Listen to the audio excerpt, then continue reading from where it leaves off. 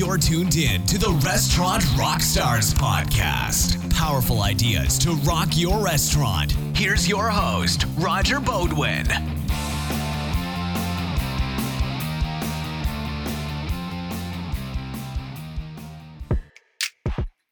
Welcome back, guys, to the Restaurant Rockstars podcast. I've got a great guest today, a real business builder.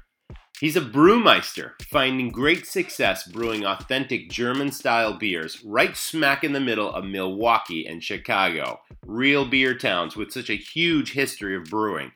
True, he's not running a restaurant, and he has no plans to do so. But in this episode, whether you're a beer lover or not, Mr. Mike Marr is going to share powerful nuggets on what you can do to get attention, shake up your market, get customers, and build your business. Listen on. Hey everybody, welcome back to the Restaurant Rockstars podcast. Of course, we're all about engaging conversations that help other operators rock their brands, build their business, deliver amazing guest service experiences. Today I'm really excited. I've got Mr. Mike Marr, and he is the brewmeister and the founder of Buffalo Creek Brewing Company. And we're going to be talking all about beer and starting a brewing operation. Welcome to the show, Mike. Glad to have you. Thank you very much, and good morning. Yeah, good morning to you. Now, you're located in a place called Long Grove, Illinois, and I understand there's a rich German heritage there. Can you tell me about Long Grove, what's it like, and where this heritage comes from? So Long Grove was actually settled by German immigrants that were originally farmers. And, the town itself, it's kind of like a New England town that you would go to. It has a one-lane covered bridge. All the buildings are from the 1800s, and it really has a lot of solid culture. In fact, the town was originally named Mutter's Holz, which is High German for Mother's Woods. Yeah. And and there's a place now called Mutter's Holz. It was in Germany after World War I and the redivision of the lines. It's now about 10 miles inside the French border. And sorry, go ahead. That sounds like a really, really beautiful place. Have you been to Germany yourself? I have. I go on every year. I try to get over there for Oktoberfest. I've got a lot of friends over there. Yeah. And when I'm not doing that, I also head over in the wintertime to go skiing in the Alps. That's awesome. I'm a huge skier as well. I've done quite a bit of skiing there. And I remember having a whirlwind trip to Munich. I mean, I was just passing through on my way to Paris, France. It wasn't Oktoberfest time, but I remember going to the famous Hofbrauhaus and buying one of those, liter glasses of beer after I drank my very fast liter of beer and jumped on another train. But what a cool, just the whole history of brewing, and it's just such a proud tradition, and I can see that that's inspired your brewery, and being in the place that you're at, it must be the perfect place to brew beer. It is, and the building, the building that we found, we did a search for years, trying to find the right spot, and we didn't want to create another brewery that's in a warehouse or a rundown building or in a strip mall. We wanted to create a destination brewery, and I've been going out to breweries now for probably the past 10 years, and it's one of those things as you go out there, I've been taking notes as to what makes a great brewery and what makes a great experience when you show up. And beer is obviously the number one thing that you need. And that German culture, all the beers that we produce, or I would say 90% of the beers we produce are either German or Belgian in nature. And we put our own little twist on them to make them ours. But it's these are classic, clean styles of beer that have been around for hundreds of years. People have been drinking them for hundreds of years, and it's it's kind of our mainstay for what we do there. We do explore into other things, such as we've got the IPA craze. So we've got a double IPA. We're actually coming out with a New England IPA. I think you might enjoy that, and that's going to be coming out in another week or two here. Are you self-taught? I mean, how did you learn to brew beer? And now, you're a brewmeister, and you've been doing this for quite some time, and you've won awards. I mean, how did you first get into this, and how did you refine your craft, your styles? All that's really interesting. So I started about 16, 17 years ago. My wife bought me a homebrew kit and made the first batch of beer that came with the kit. And it was back in the day, homebrew kits were not a dime a dozen. This was something that came from Australia, and they had a stout recipe with all the ingredients inside.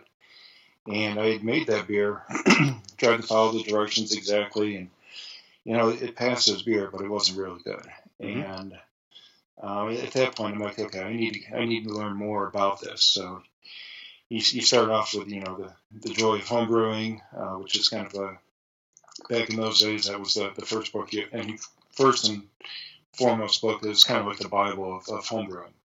And from there, I picked up a lot of other books and kind of self-taught myself how to brew, mostly by educating myself first and then doing a lot of experiments and trial and error. And as I was starting to get, consistent results that were pretty decent, I had friends that would come and say, okay, well, now that you're brewing, can you make this? Can you make that? And they would always challenge me to make different styles of beer. And our number one beer, which is our Marvelous, it's a German-style Kolsch, was something that someone challenged me, 15, 16 years ago. And I've been making that same beer, have not changed the recipe at all in all that time. I love the name of that beer, Mike. That Marvelous says it all. And I want to hold that thought because I want to get back into that. But you triggered a question that I really want answered. Tell me if when you started out as a home brewer, you have very rudimentary equipment and tools to craft these beers. And you said, okay, it was passable as beer, but it wasn't really great. It wasn't really good and that sort of thing.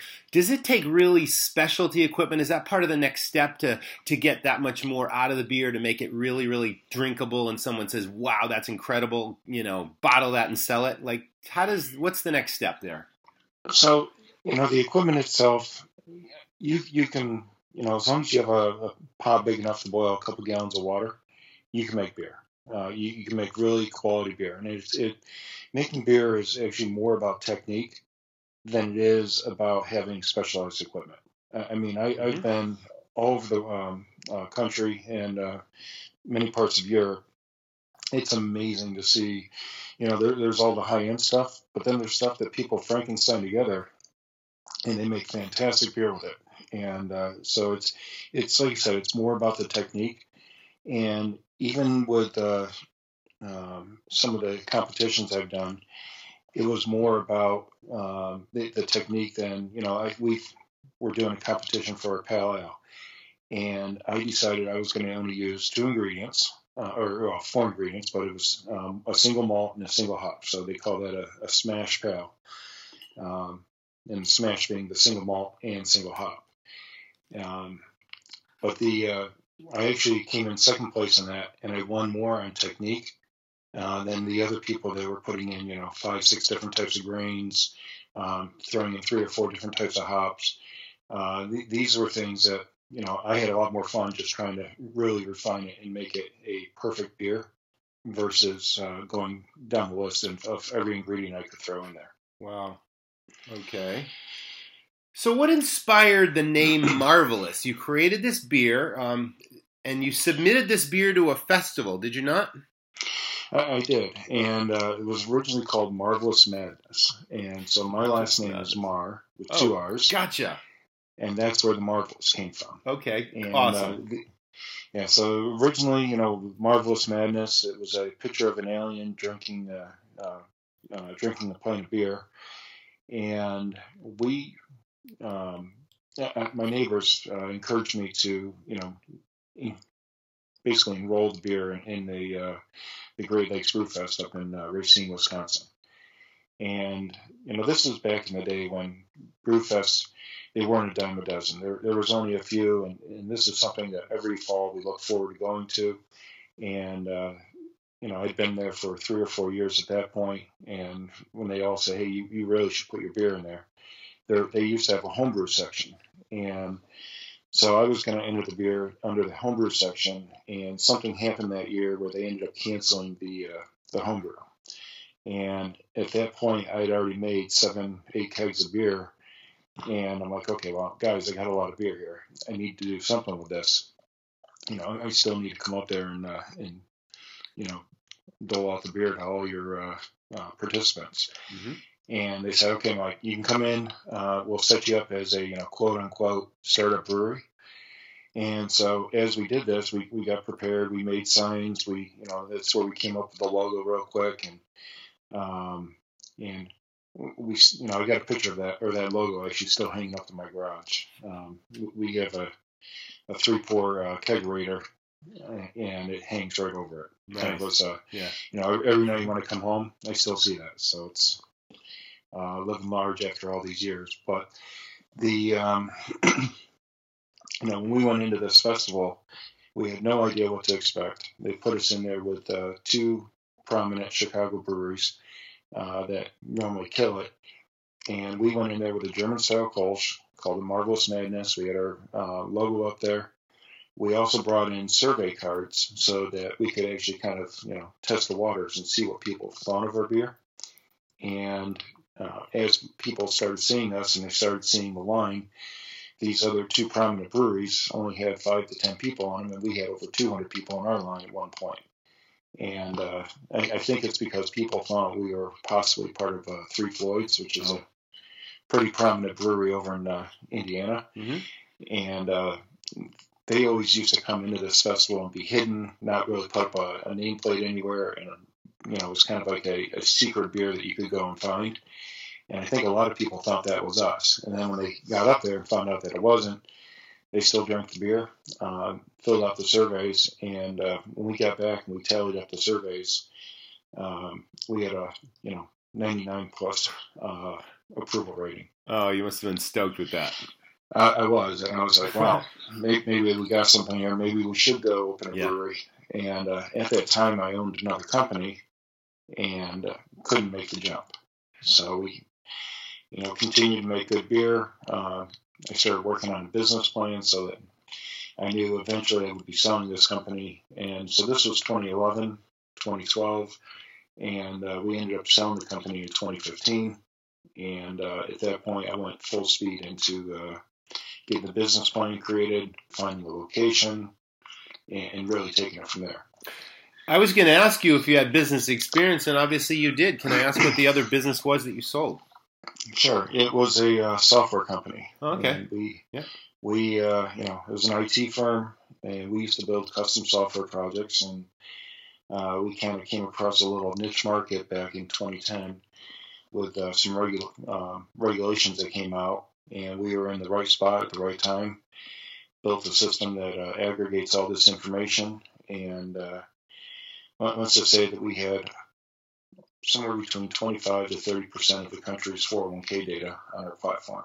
And made it very lucrative to be able to sell that. Yeah, no doubt. Okay, so my next question after that was, how did you get funding? Were you self-funded? Did you have VC? Did you have angel investors? Did you go the commercial route? Tell me about that. Well, so we had, I made out okay when I sold the company.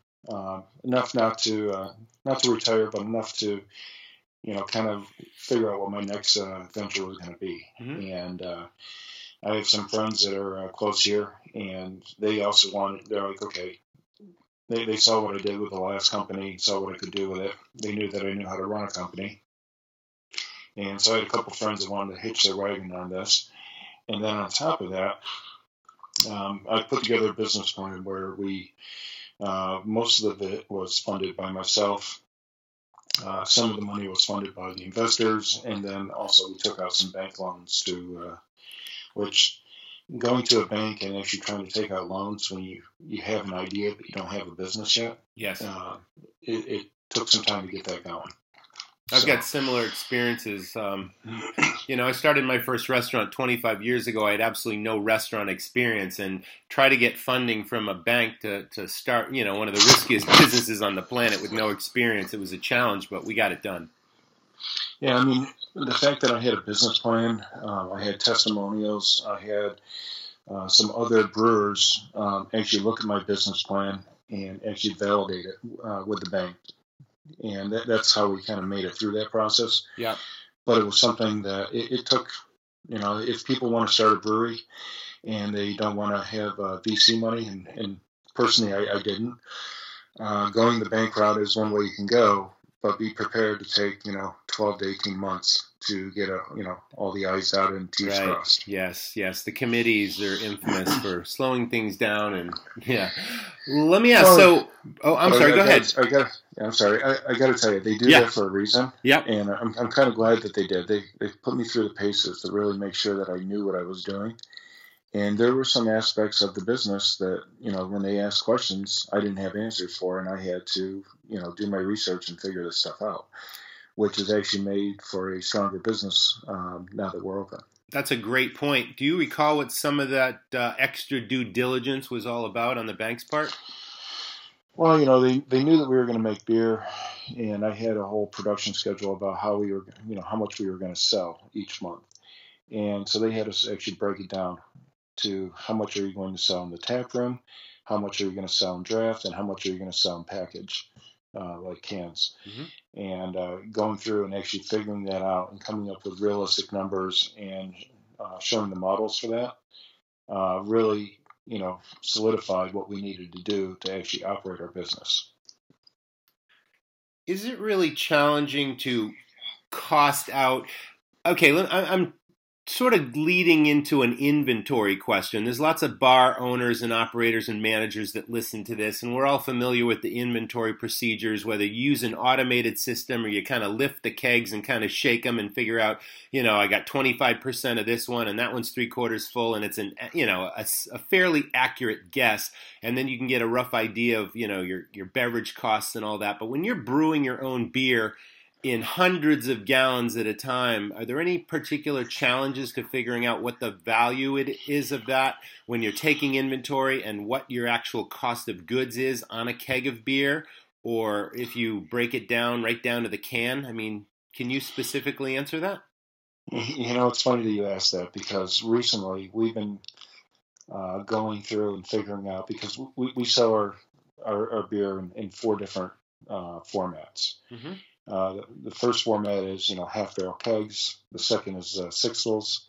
The third is cans, and then the fourth is what we call the tap room. And we, unlike a lot of brew pubs, we actually don't use serving tanks. All of our beer goes into kegs and goes into cold storage at that point. And so for us, the cost of goods is something that we can go through and actually look in the invoice for where we bought all the ingredients, calculate the shipping. There's some other costs like, the water and electricity and gas and things like that you kind of have to take a percentage, because there's part of that that's used for the brewing process and part of it that's actually used just to maintain the building. And so we've actually been going through and figuring this out. And, tap room obviously is your number one moneymaker when you make a batch of beer, because you get to sell it full retail. But then we were actually looking at it, and it's funny because the half barrels, we do okay, but it's the sixels where we actually make most of our money. Okay. And which we made a little bit of a misnomer there, where we bought more half barrels than we did sixels, and we're constantly having to buy more and more sixels as we continue to expand. What is the size differential there? I'm not familiar with the term. So a half barrel holds 15.5 gallons. Mm-hmm. A barrel of beer is 31 gallons of beer. Okay. And so half barrel kegs are, the big ones that weigh about 160 pounds total round. Yep. A sixel is 1/6 of a barrel. So gotcha. So it's 1/3. It's roughly 5.2 gallons of beer. Mm-hmm. Okay, cool. And for those, like I said, and we've gone through and actually looked at, how much money we make off each of the styles. In the cans, we make a little bit of money, but the cans really are the marketing. For within 15 miles of the brewery, we can sell draft all day. It's when you get more than 15 miles from the brewery, and if you don't have that marketing presence where people can actually go into a store and buy a can of your beer, you're not going to do very well selling draft. Yeah, it's obviously brand recognition, it's packaging, all those things, and I definitely want to go there because I really love your packaging. But yeah, this conversation keeps triggering all sorts of questions. Let's go back to the funding thing. You're in a capital-intensive business, right? I mean, the equipment costs a lot. We're talking copper kettles and mash tuns and like giant scale to scale this operation up, in addition to the facility to house it, right? So you needed quite a bit of cash, didn't you? Yeah, this project it was supposed to start off, and when I talked to my wife about what we were going to do, it was what we were going to do was about 1/10 the size of what we actually ended up building. Wow, no And kidding.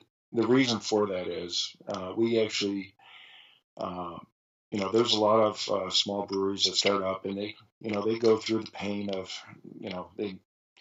it takes 6 to 7 hours to brew a batch of beer, whether you're making a gallon, 5 gallons, 10, a barrel, 15 or 30 barrels. Mm-hmm. Okay, it still takes the same amount of time to make a batch of beer. And what I did was I actually went through and ran the numbers, and a 15-barrel brew house is what we have. That was the kind of the minimum size that we could go and actually make a profit in the first couple of years. And so, we have a 15-barrel brew house. We have 4 30-barrel fermenters, 1 15-barrel fermenter. So with the 30-barrel fermenters, what we do is we can either single batch or double batch into those. Mm-hmm. And we the Marvelous, every time we make that, we make a double batch because it is our number one seller. Right. In That's the first signature year, beer. Yep. Yeah. In the first year, we sold over 4,000 gallons in the tap room. And so it's definitely one of our mainstays. But the funding of this, yeah, like I said, the building, we have a 17,000 square foot facility. We got a occupancy, and our place, everything right now is kind of oversized for the amount of beer that we make, but we're built for expansion. So everywhere that you look in the brewery, whether you're looking at where the bright tank is located, or you look at where all the fermenters are, everything is stepped so that we can add more fermenters, more bright tanks, and continue to expand. But our initial footprint is big enough where we can actually brew a ton of beer and not have to kill ourselves, brewing every single day. And it definitely makes it a lot easier to actually focus on the core business. And that's one of the things that we always struggle with. If you're brewing beer, you don't have time to answer emails. So we try to brew. We start at usually 4 a.m. and try to be done by noon so that we can actually be out, selling to all of our accounts, going in, talking to them, telling them what the new things are coming up, and also to, like I said, get the paperwork done. Owning a brewery, there is a ton of paperwork just to stay compliant with the federal and state regulations. And do those rules change frequently? Do you have to stay on top of new regs that always come down the road? You got to stay on top of new regs. We're members of the Brewers Association, so yeah. we go to the to all the conferences. This weekend we're actually in a competition in downtown Chicago. We work very closely with the Illinois Brewers Guild, so that some of the laws have recently changed where they now allow guest taps in our tap rooms, and so we actually, one of the things that we don't make is cider. It's considered a wine, and we wanted a gluten-free option that we could provide to some of our customers, and also have something, non-beer for people when they come in. And instead of allowing them to bring bottles of wine in, we now have a hard cider that is kind of rosé flavored, made from friends of ours. Let's go back to opening the brewery. I understand, market research is important in any enterprise when you're starting a new business, but you seem like you went above and beyond with the market research. We did. We were, downtown Chicago has a ton of breweries. There's over 100 of them down there. And up in Milwaukee, there's a ton of breweries. But in that 90-mile stretch in between, when I started this, there weren't that many breweries in between Milwaukee and Chicago. and we're located right off of Half Day Road. And so Half Day Road is the kind of the halfway point between Chicago and Milwaukee. The reason why it's called Half Day is it used to take, when you were traveling by horse and buggy. Yes. It was a half a day to get to that kidding. point. Yeah. How many miles are you from Chicago and Milwaukee? You're equidistant? We're roughly about 35 miles from Chicago, and I would say about 50 miles from downtown Milwaukee. Okay. And you're I'm hearing that you're sort of in this epicenter of craft brewing and that there's competition. Would you say that's true? There is competition, but a lot of us, we all work together. Yeah, that's great. It's a collaboration. It is a collaboration. If someone's low on hops, we send out an email, hey, who's got this? If someone's running low on can supplies, hey, who's got lids? That's great. Yeah, so we do all work together. Healthy competition, a little bit of rivalry, but you guys support each other. I think that's tremendous. Absolutely. Now, you're familiar. I mean, you and I talked a little bit about Boston earlier, and I'm just north of Portland, Maine, and Portland is sort of a craft brewing epicenter of its own, and it seems like new breweries are opening up all the time. So it's definitely still a hot marketplace for beer. I mean, the world loves beer. You've got lots of different styles, although they are primarily German-style beers. You sound like you're doing really, really great with that. I started this conversation or just this question talking about market research, but I think I read somewhere that you had visited about 300 other brewing operations before you started yours. I did, actually. So what I've done is, the last few years of running the software company I had, part of my job was to go out and visit with vendors and clients. And instead of going out and, in financial services, you're always going out for that big steak dinner. And I decided to kind of take a different tack because I knew my life would be changing down the road. And I would always take our customers to brew pubs, breweries, and just the fact that I kind of came in and I knew what I was talking about. A lot of places I would go and all of a sudden get my clients kind of a behind the scenes tour, going impromptu, walking in, talking to them. And it was one of the ways that, our clients are like, oh my God, we went out with Mike, we had so much fun. We were behind the scenes, we were talking to the brewer, we were actually, eating raw grain, looking at the different varietals of hops and learning so much about brewing. And I kind of use my other company to, kind of facilitate what I was going to do in my future life. That's awesome. Okay. So you had the exit strategy. And that was part of the exit strategy, entertaining clients, learning as much as you could about other operations, what you liked, what you didn't like. It must have triggered lots of ideas that inspired your ultimate operation too, right?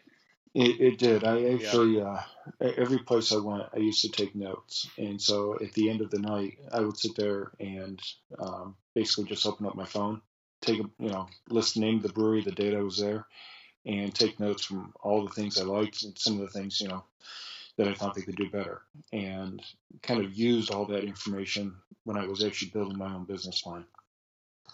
This is great. Let's dive into the nuts and bolts of starting the operation. What would you say the biggest challenges were once you had your funding in place and then you were moving forward? Like, what stopped you dead in your tracks? Do you have any hard luck stories along the way? Like, what did you find most challenging? You wake up every day, you pinch yourself real hard and hope it gets no worse than that. And so when starting a new business, plan on being there about 18 hours a day. I have a wife, 2 kids, dog, and really not seeing them for months on end while we were getting this thing up and running. Mm-hmm. So that's one of the biggest challenges is trying to balance, have a well-balanced life. But, we were going through and, we had zoning enforcement that was trying to force us to do a lot of things that we didn't need to do. And so you kind of give on some things, you take on the others. Like they wanted us to put in grease traps. And I'm like, well, we have no food. And it was going to be $12,000 to put in grease traps. So finally I won on that one, but I had to go actually down to Springfield, Illinois and talk to those guys to have them relay back here to Long Grove. That's probably about a 3-hour drive down there. Yeah. just to get them to say, okay, no, you don't need grease traps. But then the village forced me to put in a grain handling room, and it's actually a explosion-proof room. Cost us $75,000 to put that room in there.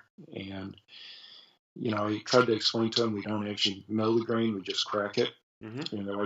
And so at this point, we have done, I can't even imagine how many tons of grain through that over the past year and a half. But at this point, we've collected a leaf in the $75,000 room.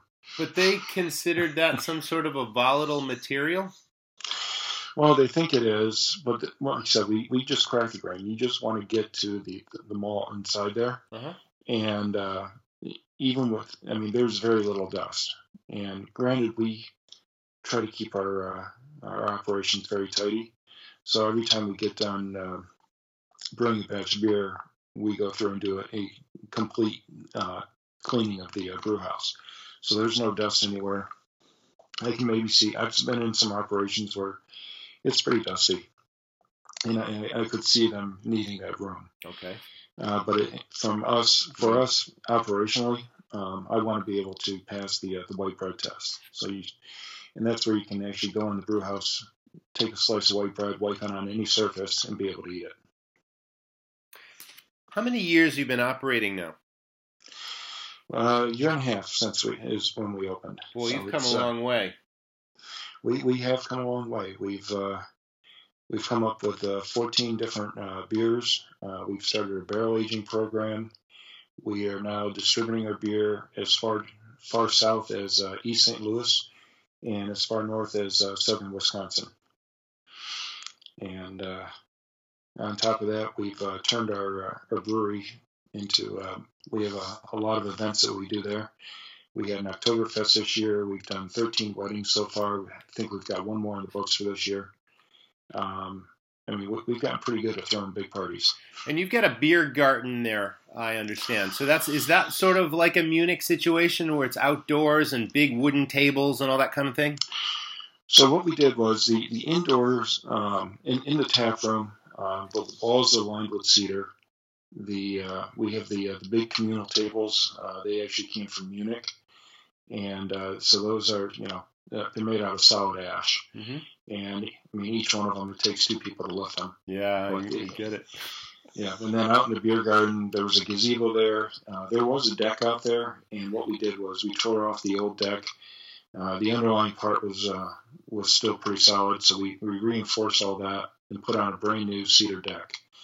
And, this is a beer garden that holds 100 people. It's not for the faint of heart. And, we've had some, what we'll do is out in the gazebo, we'll put bands every now and then, do like an acoustic act, and, or we've had people get married in the gazebo.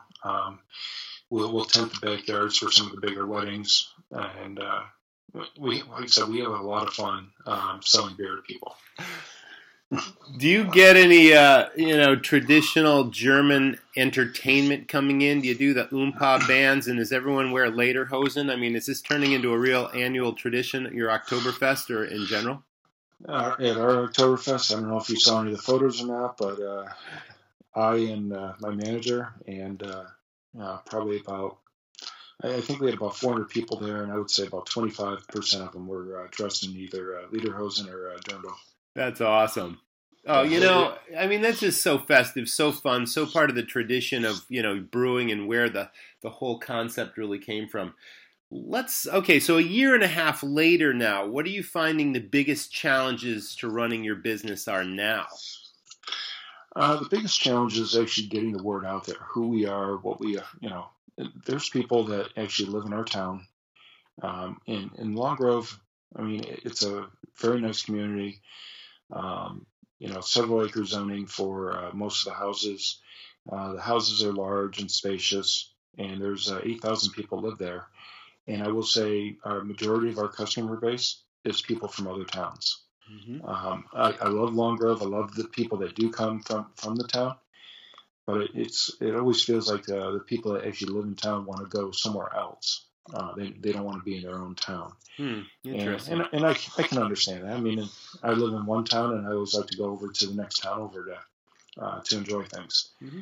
And But I think the biggest challenge we have right now is just getting the people to know, that we're actually there, that we're open for business.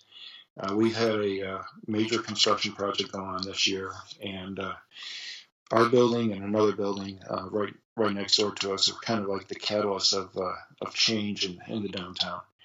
And we've put the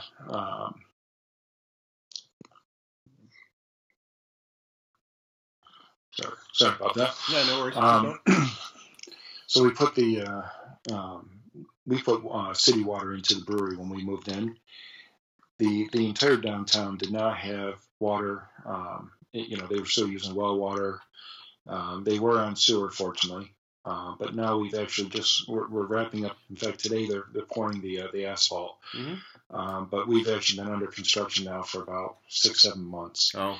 Where the roads have all been tore out. They've been one way, and getting into our location has been a bit of a challenge. Yeah, that's a setback, huh? It's a setback, but I mean, we are, our signs that we put up around town is, we're paving our way to a better future, and new sewer, new water, new gas lines, new electrical, new utilities all throughout the whole place. Downtown Long Grove, in the next couple months is really being transformed into a city that's going to be there for many, many years, with all these cute little antique buildings with a proper infrastructure to support them. So you got a temporary, blip in the radar here, and then ultimately it's going to be much stronger once all this infrastructure is finished. Absolutely. I mean, right now people come to the town. We're a big festival town. I don't know if Jody shared that with you, but no. So Long Grove is known for its festivals, and they've had festivals for over 30 years, and they start off the season usually with Chocolate Fest, which is in May. Awesome. Right behind that is Strawberry Fest, and then in the fall they do Apple Fest. And these festivals bring in, 35,000 people for each festival. So it's a great way to kind of showcase the brewery, showcase what the town has, so that when we're, in between the months of having festivals, we can have people come back and enjoy and really experience a unique little town.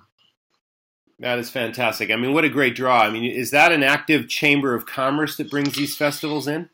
As a matter of fact, it is. It's the historic downtown Historic Downtown Long Grove Business Association. And I should know that very well because I'm actually the president of it. Yeah, I was once the president of my Chamber of Commerce in Maine as well, so I know what that's all about. Yeah. I really love the packaging of your product. I mean, did you have the brainstorm for it? It's edgy, it's intriguing, but then you hired a strong graphic designer to come up with this stuff. Tell us about that. Yeah, so the graphic designer, he's been a friend of mine. He was actually an employee of mine years ago with the software company, and he's always been doing great stuff for us. We've used him, like I said, with the software company as a design engineer for years and years. And when it came time to doing this, he does a lot with marketing, and he started his own company a few years back. And so I'm like, okay, well, here's what we want to do. And he worked with us. We would throw ideas at him, and then his artists would actually go through and kind of take that. They worked with us to design our logo. So if you notice our logo, it's a buffalo head with a creek below it. That's Buffalo Creek. Yes. The Marvelous, it's a German style Kolsch. So we got the Bavarian beer girl there. She's got a little bit of attitude, that girl. She does. I like that. She's carrying, on average, they carry, 8 liters of beer at a time. So she doesn't want to take any crap from anyone. Perfect. That's cool. Keep going. The Farmer's Illegit Daughter. That was actually based on a couple of friends of mine. It's a farmhouse saison, and, we wanted kind of a punk look to it. So we have a girl. Yeah. That's sitting there leaning up against a fence in front of a barn, but one side of her head, she's got long hair, but one side of her head has been shaved. And I actually have a friend that this beer was actually modeled after. Mm-hmm. Mamet is named after David Mamet. He's the playwright who wrote American Buffalo, and lives in Chicago. Buffalo, that's our double IPA, and if you look at it, there's actually two buffaloes on there. And the word Buffalo is what Buffalo, New York used to be named after. It's French for beautiful creek. So, I mean, if you go through and you look at each one of our cans, and one of our favorites is called 42K. I don't know if you've seen that one or not. Yeah, I have. So 42K is actually one of the challenges we had was that those charged us $42,000 to hook up to the water supply. Well, there's the story behind that. Yeah. So we, and I basically told them, like, this is ridiculous. It's a lot of money. Yeah. And the funny thing is they've actually revamped it now, and the highest that anyone, now that we've got the water supply for everyone, the highest that anyone will ever pay is $22,000. Oh, geez. Yeah, so you guys set the precedent for that? We set the precedent for that, and what we did was on that can is we created a toad-looking creature sitting in a chair in front of our brewery, one hand on the waterworks and the other hand with a briefcase with cash falling out of it. Nice. So, that's awesome. Yeah. These are great, really great ideas and really, really strong marketing here. And obviously the packaging obviously creates the buzz in the marketplace, gets people to try the product, but it's the beer that brings them back again. So it sounds like you're hitting all those nails on the head. And that's the thing. When owning a brewery, there's a lot to it. I mean, making good beer is just a very small part of it. Having a place where people can come and get the full experience, having the packaging, having all the marketing. I mean, even putting the beer in stores, that's great. But if you don't put the point of sale, all that kind of marketing right there next to the beer, people make the last minute decision. And a lot of people, we find, actually make they'll actually buy a beer based on the packaging. And then, if the beer is good, they'll continue to drink it. And so that's, you got to attract people, especially when you're a new brewery out there. So having something that's a little edgy, something that is, doesn't look like everyone else's, that's what we strive for. And if you actually look at all of our cans and you put them all next to each other, it kind of tells a story as well. I saw that. I did notice that. And I think that's intriguing. Yeah, many breweries, they'll sit there and every can has a completely different design, and you have no idea that all of those cans actually belong to the same brewery. Where ours, they're all, we actually go through, and as part of our design, we use a Mylar label, and so that kind of shows through, and it makes it look like it's a transparent label where the actual silver part of the can is actually coming through. You've triggered all sorts of questions, Mike. Let's talk about the all-important distributor relationship. How did you find your distributor? Was it your very first distributor? Is the relationship strong? Do they really aggressively market your products compared to all the other product lines they carry? I mean, I can go down a million roads there. So when we started with distribution, we wanted to kind of try something and kind of see how it went before we went full speed ahead with the distributors. And what a lot of people don't understand is that you can only sell your beer to one distributor in each geographic location. So like here we live in Lake County, our brewery's in Lake County, and there's several different distributors here, but you can only pick one of them. You can't have more than one distributor. And so when we decided to go down this route of actually using a distributor, we went with one down in Southern Illinois so that we could kind of test the water down there, see how things worked, figure out the logistics, and if anything got messed up, we could chalk it off. Okay, that's Southern Illinois, not a problem. But things, it went very well. We were down there for the kickoff meeting.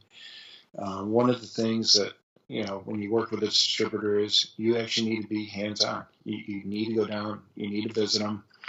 You need to go out with the reps, every couple of weeks.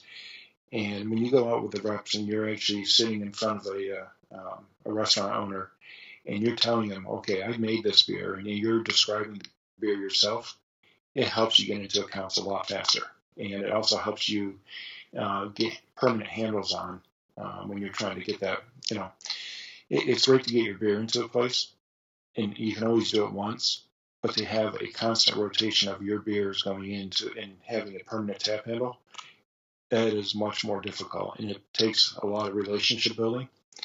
And so we have hired a couple different, we have employees, and we also have a firm that works with us as our kind of our ambassador. They dress like they're one of our employees, and they go in and they actually will sell our beer. They'll go and do the beer tastings. They'll work with us on all the different festivals that we do in that area. So there's a lot to actually getting your beer out there in the market. Are there incentive rules? Are your state liquor laws against certain dollar incentives or value incentives to get yourself into new locations with tap handles and that sort of thing? I know certain states are really strict on that, others not so much so. So Illinois is one of those states that's very strict on that. We are located directly between Budweiser and Miller. I mean, if you think about it, St. Louis on one end of the state, and Milwaukee on the other end. Right. And right. Those two companies, they really stress the fact that we have to use the 3-tier system. Mm-hmm. And the Illinois Liquor Commissioner, they don't mess around. They've created a task force. You can't leave like coasters or tin tackers or any of that stuff. You actually have to sell that to the locations. No kidding. Neon beer signs, all that stuff, huh? Everything, and they need to see invoices, and you can't just invoice them for $10. You got to actually invoice them for, fair market value. Okay. Yep. Just one more regulation that you got to comply with. Yeah, well, I mean, and it's in a way it's a good and bad thing. I mean, as a small brewery, you want to be able to kind of bend the rules a little bit, but not being able to do so also makes it you're playing by the same rules that the big boys play with as well. So you got great packaging, and you're a pretty dynamic guy, and I'm sure you're pretty compelling and convincing when you meet these bar and restaurant owners. But are there any other competitive advantages that you present to get your foot in the door to a new place? I mean, what would you say, other than the quality of the product really sets you guys apart and the packaging? Do you have anything else that you hang your hat on? We are all about customer service. Okay. I mean, you got to have the complete package, and if you're not following through with, when a customer wants a case of beer and it doesn't show up, you got to jump on the phone, call the distributor, work with them, saying, hey, they have our beer on the menu. It's supposed to show up today. It didn't show up. I need it there first thing tomorrow morning. Likewise, if we're out in the places where we're still doing self-distribution, mm-hmm. one of our biggest selling points is staying on top of all of our accounts, and if they need a beer, we created a strawberry blonde beer that sold fantastically over the summer, and we created it for Strawberry Fest. Well, we put it into this place that's probably 40 miles from the brewery. The first keg, they crushed it in 24 hours. No kidding. And here it is, Strawberry Fest in our town. You can barely get in and out because there's 30,000 people there, and they're like, guys, we ran out of beer. So we had a guy run another keg out. They crushed that one in 24 hours. I'm like, okay, guys, you need to order 3 kegs now because you're going through this too fast. And but being on top of it, being out there, same-day service, at the very least, you need to communicate with your accounts. So if you don't call them, send them an email. Say, hey, this is what's going on, and just let them know that you're still working through any issues. Yeah, the real basics of old school business. Follow through, and do what you say you'll do. Exactly. And if you don't do that, you're going to be dead in the water because they'll talk bad about you. And next thing you know, word spreads, especially these days with social media. No question about it. How many employees do you have, Mike? Currently, we have 13 employees. And have you found, everyone in this country, doesn't matter what business you're in, is talking about the labor shortage, lowest unemployment in history, blah, blah, blah, difficult to find and keep a great staff. I mean, have you had challenges there? And what are you doing to overcome it? So we're always looking for good people. Even when we have everything's fully supplied, mm-hmm. we're constantly looking for more people. And that's one of one of the things that even when I owned the software company, we were always, even though we were fully staffed, we were always looking for more people. And because you want to be out there, you want to be relevant, you want to be talking to people, and that way, when all of a sudden you have a need, you have kind of a pool to pick from right away. And but I will say, most of the people that work at the brewery, they've been there since the day we opened. We have very low retention problems. I mean, we have a fun environment. People get to drink beer while they're there. They just can't drink too much. Yeah. And then well, there's an incentive. Yeah, that's an incentive. And a lot of times our employees, after their shift is over, they'll sit back and have a couple beers and relax. Mm-hmm. So it's but you got to treat your people right. And so we try to do a lot of things. Every month we have it's not a mandatory meeting, but we provide breakfast. We all get together on a Saturday, 7 a.m, and I, go through with, there's 3 of us. So we got the taproom manager, we got the distribution manager, and we got myself. And we talk about what's going on. I talk about the new styles of beer that are coming out, what's, currently in the pipeline, all the events that are coming up over the next month, what we're doing with distribution. If you don't keep your employees informed, then they can't talk about it in the tap room to all the customers that come in. And if they can't talk about it and the customers don't know about it, the word doesn't spread. Yeah, we had tremendous fortune with keeping once we created what I call the Dream Team staff. They were incentivized, and we had recognition and rewards programs. But we really created what I call the culture of hospitality, family, and fun. And it sounds like you're doing the exact same thing. But I was able to turn my staff into brand ambassadors for our business, and then they in turn made friends with the customers every single day, and then the customers became the best marketers, and it sounds like you're doing a lot of similar things. Yeah, and I think that's probably the only way you can really do this unless you have a ton of money.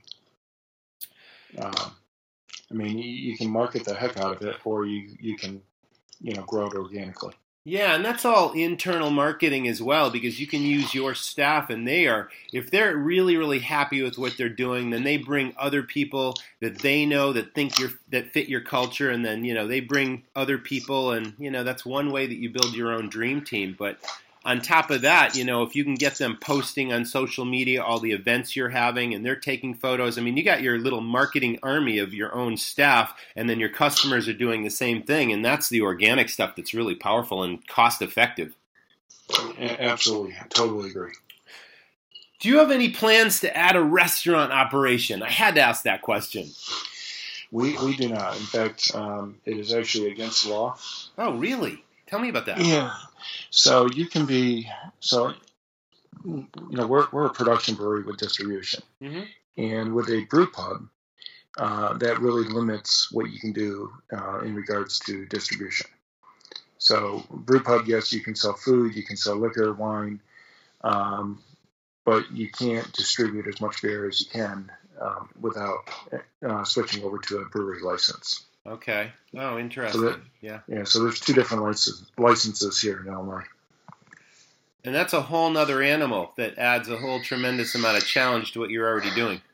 It does, and we'd rather focus on what we do best. Mm-hmm. Having a restaurant, it's one of those things that, you need a different staff, you need a kitchen, you need a different set of inventory, different kinds of marketing. And I know many tap rooms that do a great job as being a brew pub, but for us, that's really not our forte. What advice, Mike, would you give others who want to start their own brewing operation? Either they're home brewers now or they've worked for other breweries. I mean, what would you give them as your best advice to follow in your footsteps? I think the best advice I can give anyone is to do your homework. Figure out as much as you can, build a really solid business plan before jumping into it. I've met so many brewers that are great at brewing beer, but they just don't have what it takes to run a business. And I've seen a lot of them go out of business because of that. And yes, it's a fun world, but it is a business at the end of the day. And if you're not profitable, you're not going to be in business for long. Yeah, you and I are on the same page about so many things, and the same can be said for chefs. You know, I work with a lot of chefs and I work with a lot of different restaurants out there, and obviously someone who's worked for someone else forever has always wanted to put their name on the door. And, you know, just because you're an amazing culinarian doesn't mean that you're suddenly going to enjoy all the issues that come with having employees and all the regulations and the marketing and all those other things when your passion is really just being in the kitchen cooking. So that's where a lot of chefs run into some issues as well. So yeah, the solid business plan, knowing everything you're getting into before you get into it. And if you don't know, surround yourself with great people that can fill in the missing pieces, right? Absolutely. You know, I always like to hire people that are smarter than me. So I did the same. Is there anything that we haven't talked about that I missed that you'd like to share with the audience, Mike? I think we covered a lot. We did. It's been a great, robust episode. Yeah, and you know, I'm sure we could talk for hours about the interest. I can't even say the word this morning. I need more coffee. But you know, going through and all the details it takes to actually running a business, setting it up, and you know, maintaining it. I mean, the biggest thing is anyone can build something once. You know, that's where I say you can get a case of beer in anywhere once, but if you don't have sell-through, it doesn't do you any good. Right. And so it's the follow through with all the different aspects of actually running a business and you know, making it successful, that people want to be a part of it, people want to come and experience it, and people want to enjoy the products that you make. And you're still wearing all the hats, it sounds like. I mean, granted, you're a year and a half into it, but you are the brewmeister. You're also the chief cook, bottle washer. You're the human resources professional. You're out in the marketplace talking to your customers. You're dealing with the supermarkets and the retailers to, you know, get the sell-through part. I mean, you're pulled in a lot of directions. I'm pulled in a lot of directions, but at the same time, I'm having a blast on it.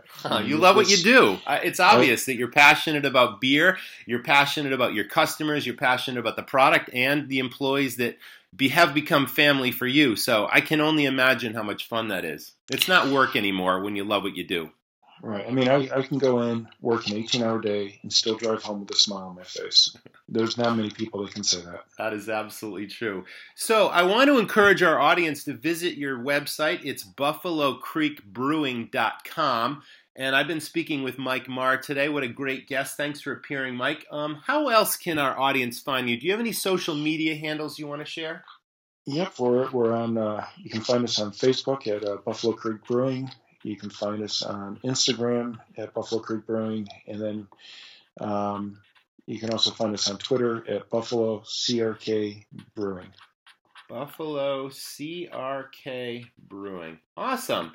Well, Thank you so much for being on the podcast today, Mike. I learned so much, and I know that the audience got lots of great takeaways as well. We wish you the best in the future with Buffalo Creek Brewing, and next time I'm in the Chicago area, I hope to pay you a visit. Absolutely, and you know, I just want to leave you one thing. Please to ski up at Sunday River in Maine. Yeah. And every time I drive up there from Boston, you guys have that sign that says Maine, the way life should be. That's right. I always wanted to add one more tagline to it. What is it? On the weekends. Excellent. When was the last time you were at Sunday River? Last question. Sunday River, probably early 2000s. Okay, so you were around when I owned my restaurants there. My Matterhorn Ski Bar, I started in 1995 and sold it in 2014. It was right on the access road. It was the rockinest place around, and it still is. And you know something? I remember that place very well, so that is an awesome place. This is so cool. It's all come full circle. Mike, thank you very much. Thank you very much. It's been great talking to you, and we'll catch you again next time. That was the Restaurant Rockstars podcast. Thanks for listening. Listen, I want to give you a bonus today.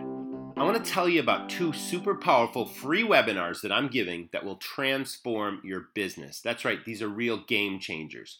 First, in this challenging time of low unemployment and difficulty that everybody's having finding and keeping great people, you already know that your staff make or break your business, and sales are the lifeblood of that business. So my first webinar is called How to Build Your Dream Team, Double Sales, and Get Rave Reviews. I'm going to show you 3 powerful secrets. Number 1, how the common approach to restaurant hiring is the wrong approach. Don't make this mistake, folks, okay? Watch to find out the right way. Number 2, how to build your dream team staff. Cut turnover and empower your team to think and act like owners. Again, your staff and how you train them and how you treat them, okay, are going to make all the difference in your business. And 3, how to double sales through training, recognition, and rewards. Who doesn't want to double sales? The name of this webinar is How to Build Your Dream Team, Double Sales, and Get Rave Reviews. And to get it, all you got to do is go to our website homepage. That's restaurantrockstars.com. And at the very top in the header bar, click on that and you'll get access to the webinar. Number 2, the second webinar we're going to do. Okay, if you're just starting a brand new restaurant or you've recently opened a place and you're feeling overwhelmed, you're in the weeds, you just know you're missing some important pieces, you got to check this out. In this webinar, it's called How to Start and Run a Wildly Successful Restaurant. I'm going to share 3 secrets that will make all the difference for great success. I'm going to teach you 1, how to know and review your critical restaurant numbers in just 10 minutes a week. Even if you hate the numbers, guys, I make it simple, okay? Super simple.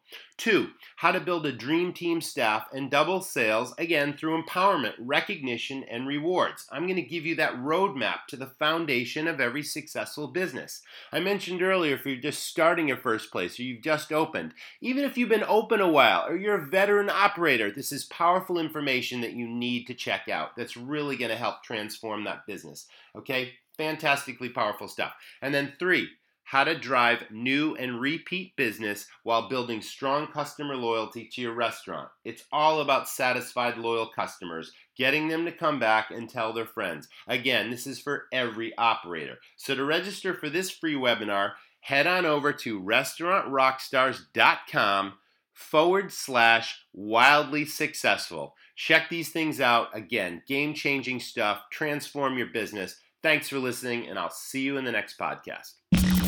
Thanks for listening to the Restaurant Rockstars podcast. For lots of great resources, head over to restaurantrockstars.com. And while you're there, download a copy of the book, Rock Your Restaurant. It's a game changer. See you next time.